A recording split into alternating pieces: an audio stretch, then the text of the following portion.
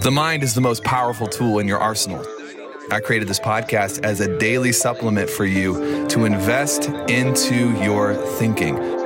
This is your Daily Mind Medicine. Yo, what's up, crew? Hope you're well. Wanted to share an interesting perspective with you that I was sharing with somebody earlier about the gratitude that I have for the things in my life that have not worked out well.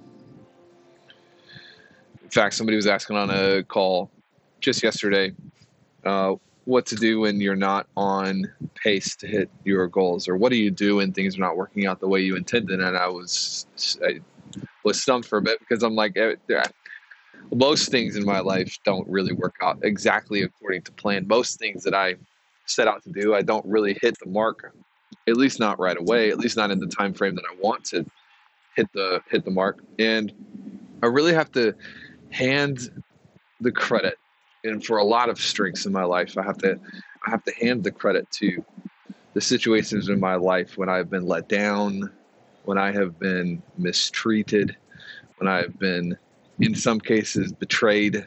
This isn't a Debbie Downer. This is a challenge and a call for you to reverse the frame through which you view your life, to change the lens through which you view your circumstances. I don't know about you, but I've been down and out many times. I've been backed into a corner many times. I've been put into a position truly when I was taken advantage of. And now looking back on the other side, man, I have to hand it to those situations. I have to hand a lot of the credit to my current strengths, my current resilience, my current perseverance, my current talents. I have to hand it to those situations when life was not going as planned, when life was not going according to goal. There is a way to view your life that is empowering no matter the circumstance. There is a way to look at your circumstances that is empowering regardless of how dire they might be. I do not need good circumstances to win the game. I do not need luck to win the game. All I need is control over my perspective, and that, my friend, you always have.